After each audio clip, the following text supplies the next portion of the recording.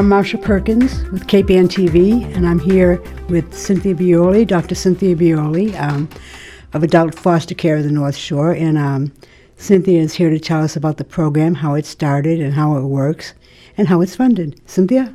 Good morning. Thank you for having me. What do? We find homes for adults with disabilities, and we also facilitate existing family situations. We're a Mass Health program, and we serve all of Essex County. We've got about 400 clients placed throughout Essex County. And starting in 2007, Mass Health allowed family members to be paid caregivers through adult foster care. So,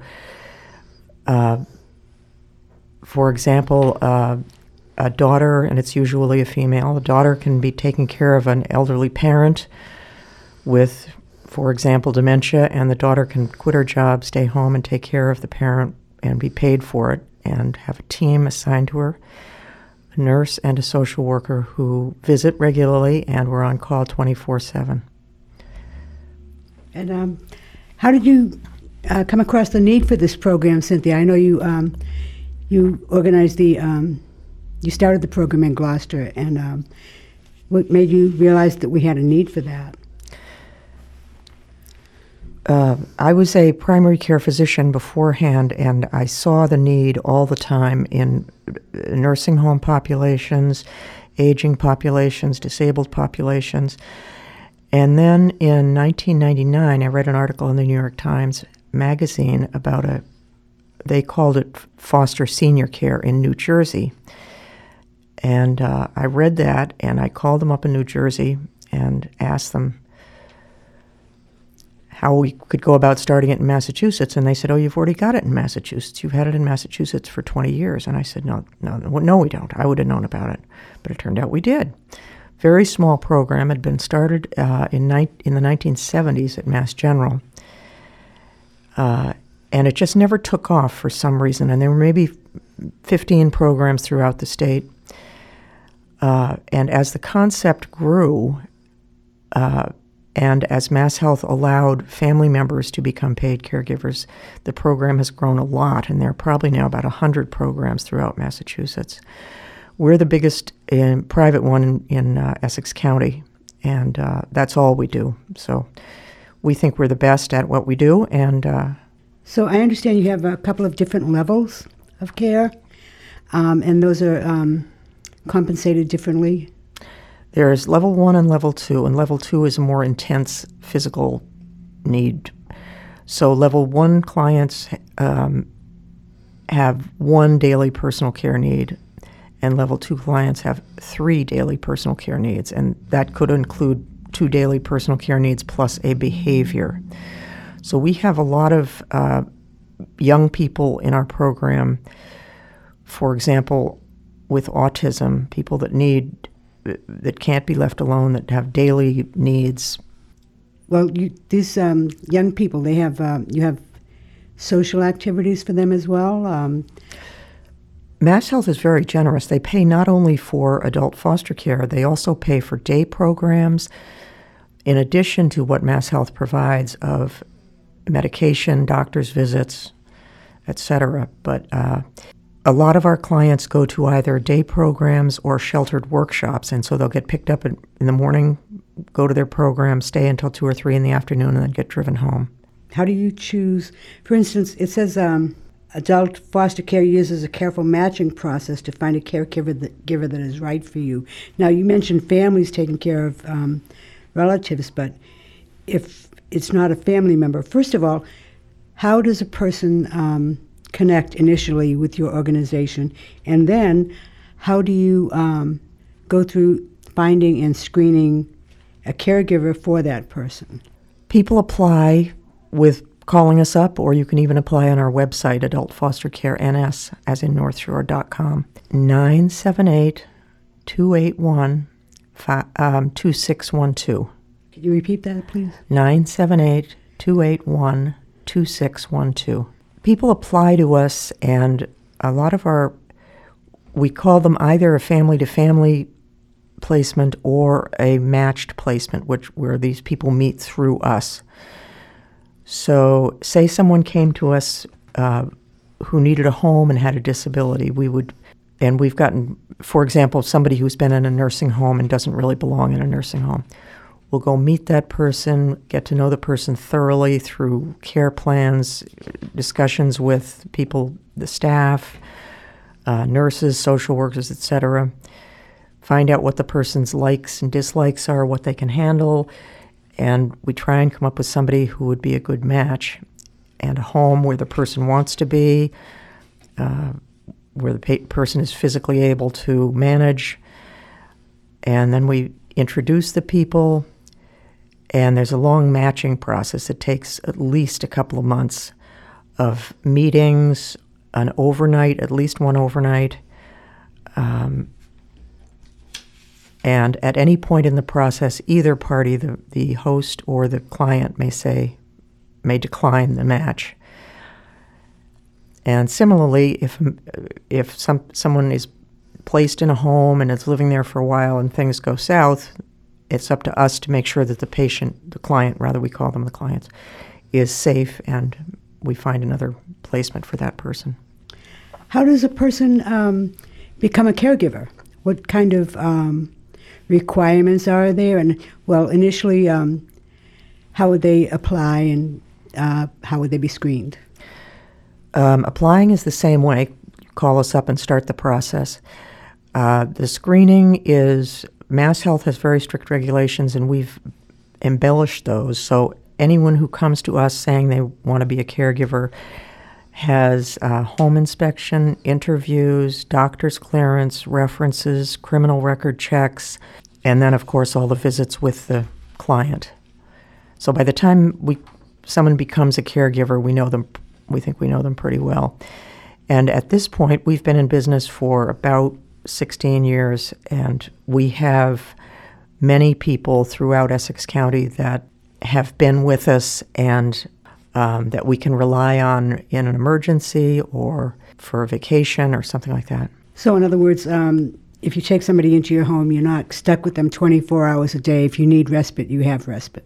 Yes, and Mass Health will pay, it's like a paid vacation for a caregiver for 14 days per year that the caregiver gets paid and a respite caregiver gets paid.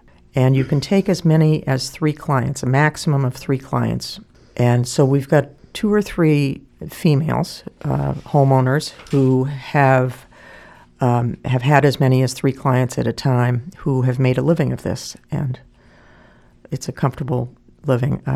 So I could actually talk about the payment. Level 1, Mass Health pays the caregiver $27.50 a day. Level 2 is $51 a day. Plus, the client pays a room and board charge that covers meals and laundry. And it's all tax-free. No state taxes, no federal taxes. Okay, does the client have their own spending money as well? Yes, clients usually, if they are capable of handling their own money, they do. Otherwise, they'll have a representative payee or a rep payee, somebody who handle their money, pay the caregiver, and give the patient usually like an allowance plus whatever's necessary. The client will pay for his or her own clothing, toiletries, entertainment, things like that. And what about like behavior problems? Like these clients, a lot of them need help with bathing and that sort of thing. Now, some of them, I would imagine, probably don't want to bathe. How do you deal with a client's behavioral issues? Do you have somebody come in and help with that? That's a tough one because some of these people are very behavioral, perhaps not from their own fault, but a lot of our caregivers are used to it. They've been dealing with adults with disabilities for many years, and you just do what you have to do. In extreme situations, if somebody is really behavioral, then we're talking hospitalization or emergency room visits, and the patients are followed by their own physicians who manage medications, and we try and keep things on an even keel. So do the caregivers get training? Like, suppose you're a caregiver for a diabetic, do you get trained on how to administer shots and what to watch for as far as diabetic reactions?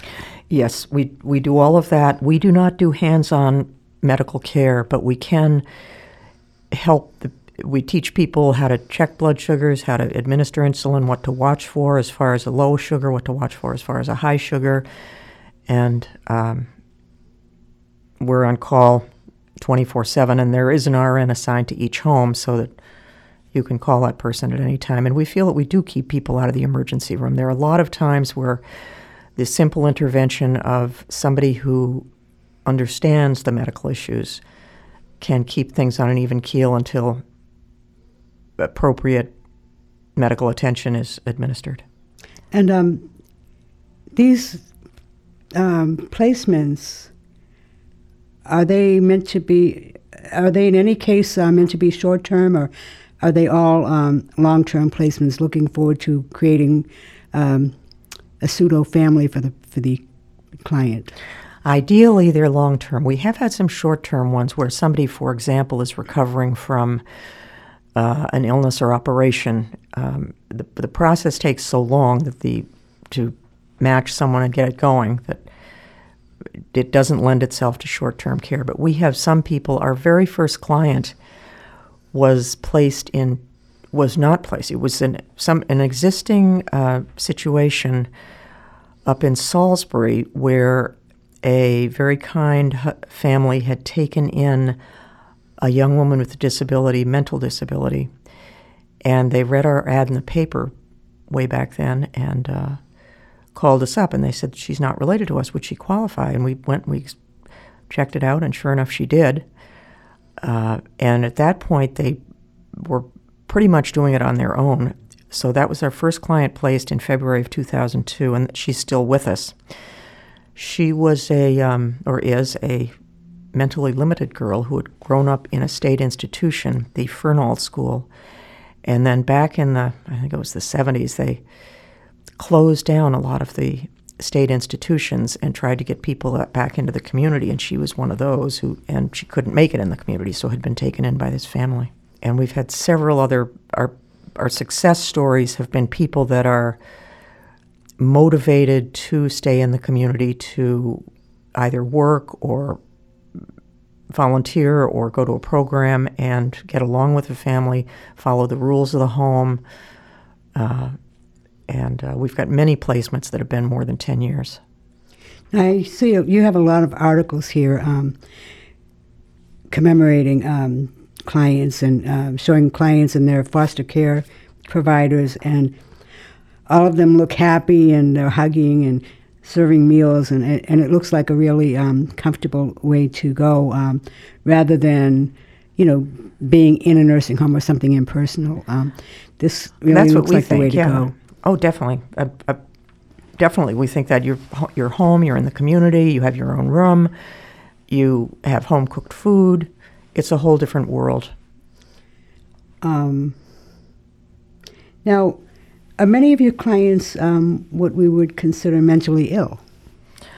Yes, I would say probably 30% of our clients have a mental illness of some sort, either mental retardation, which is now referred to as developmental disability, or autism, or psychosis, and families trying to manage these sorts of things. It's difficult. It's very difficult, and having support and medical attention available at the spur of the moment is valuable. So working in this field, it must be very stressful on people who do the matches and provide the structure and deal with these families on a daily basis. Now, I understand you have sort of monitors, especially early on in placements, who go into the home. Well, first of all, what do you need in a home? What are the qualifications, and how is this monitored? And how stressful is it on the caregivers? I mean, do you have a high burnout? I'm going to take that in two parts. The homes, Mass Health, again, has very lengthy regulations, so homes can be owned or rented. They must be in good shape. They must meet all of the qualifications of safety, handrails and so forth. The client has to have his or her own bedroom, and bathrooms can be shared. The home does not have to be physically handicapped accessible unless the client needs that. But some of our clients are perfectly capable of walking up and down stairs, so it doesn't. And we inspect the homes when we first become involved with the home, and then it's once a year after that. The client's rooms must be personalized with a window and a door and